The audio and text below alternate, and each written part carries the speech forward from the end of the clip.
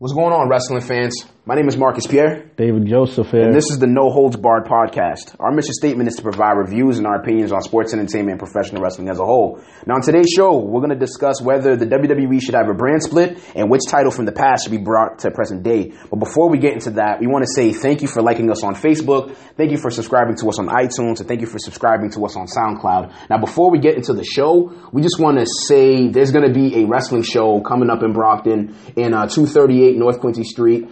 The Top Rope Promotions, they'll be holding a show featuring the main event, which is Nick Steele is going to go one-on-one with Ryan Waters, the TPR champion, in a dog collar match. And that's going to be epic, and the tickets will be selling for $15. And I definitely advise anybody to go there, have a good time. It'll definitely be one.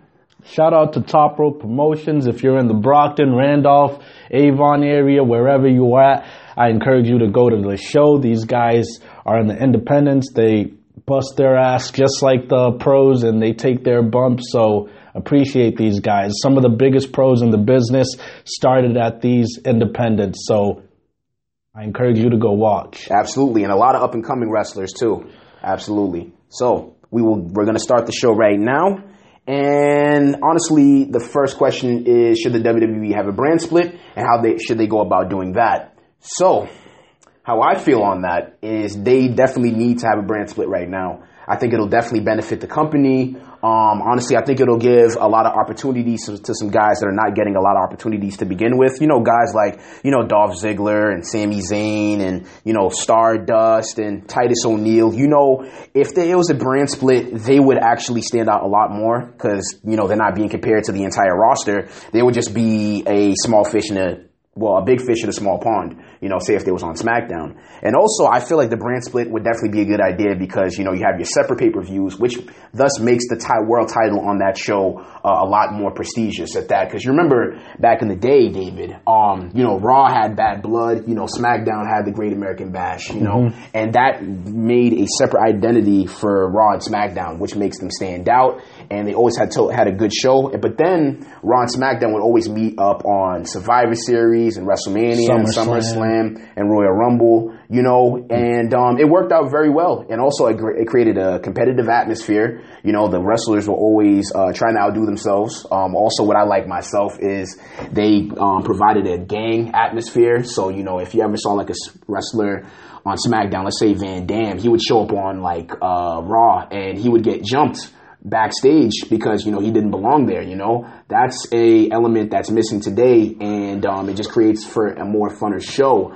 So in that regard, I feel like they definitely need a brand split.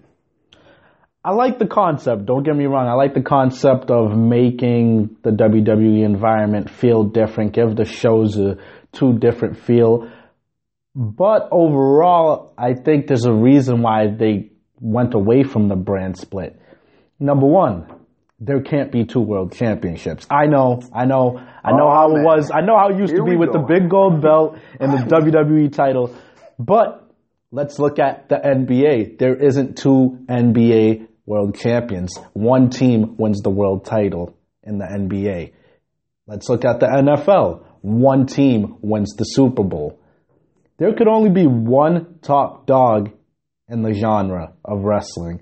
It just wouldn't look right if there was two world titles. Number two, the way it's set up now, SmackDown will always be looked at as the B show. You can do anything you want. You can build up any wrestlers you want. Hell, I will go as far as saying you could put Cena, The Rock, Brock Lesnar, and Triple H names in SmackDown? On SmackDown. Oh, nah. And Raw will still be the flagship show because of its history, because of the moments, because it's the longest weekly episodic television show in history. I'm mocking Michael Cole a little bit, but you get the point. SmackDown has just been the little brother for too long for it to become on equal footing, and that's the only thing I'm skeptical about when it comes to the brand split. But I like the concept. I like the idea. But I don't think fans will fully ever buy into it the way they used to. It's sort of outdated. I disagree with that because, I remember you said, the NBA, there's one championship. NFL, there's there's a championship. But the thing is, if you have Raw and SmackDown, it's two different associations. They don't have to be part of the same company, which just makes them different. But they technically are. They are, but you have to play it off like they're different. You see what I'm saying? That's why they have their own world title, you know? And it's just, you know, like, if you have one company with Cena and Lesnar and Undertaker, guys like Dolph and Xavier Woods and, you know, these lower tier wrestlers, they won't get a chance at all unless they win Money in the Bank, which I don't see happening. You know, it creates like a better atmosphere for them to thrive in if there's another company out there, you know, and they can get the shine that they deserve because, you know, lower guys like Stardust and, you know, say if Tyson King comes back, let's be honest, when Tyson comes back, he's not necessarily going to be as over because he's not going to be given as much time. And if there's another show, they'll be given time at that too. And don't you feel like they deserve time, David? Of course they deserve time, but let's look at, it seems like your fear is that guys won't get opportunity with the current landscape. But let's look at the landscape right now the way it is. Without a brand split, I see guys getting a fair amount of opportunities. They're giving the ball to Roman Reigns. They gave the ball to Seth Rollins.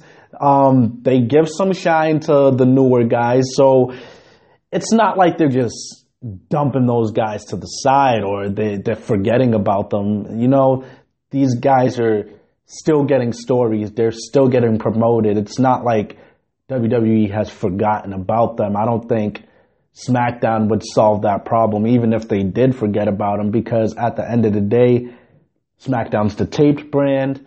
SmackDown's not live. Yet and SmackDown is always.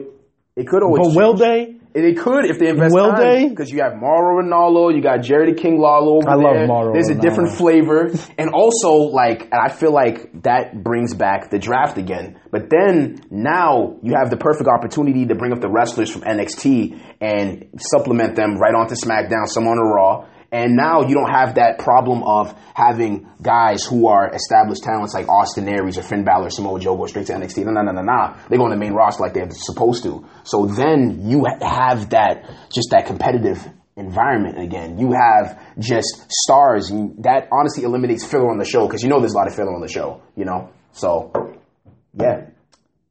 It sounds good on paper. I feel like it's one of those things that sounds good on paper, but... And also, it would ensure the fact that Shane McMahon would stay on TV because you have Shane run Raw, you have someone like Triple H, they run SmackDown. At least you know Shane's not going anywhere. I think he's going to stay on TV for the next 2 to 3 months, so we don't need to worry about missing him or anything. But, like I said, it sounds good on paper. Put it like this, I would be okay with it if there's still one world title. I would warm up to the idea a lot more if there was just one big one at the end of the day.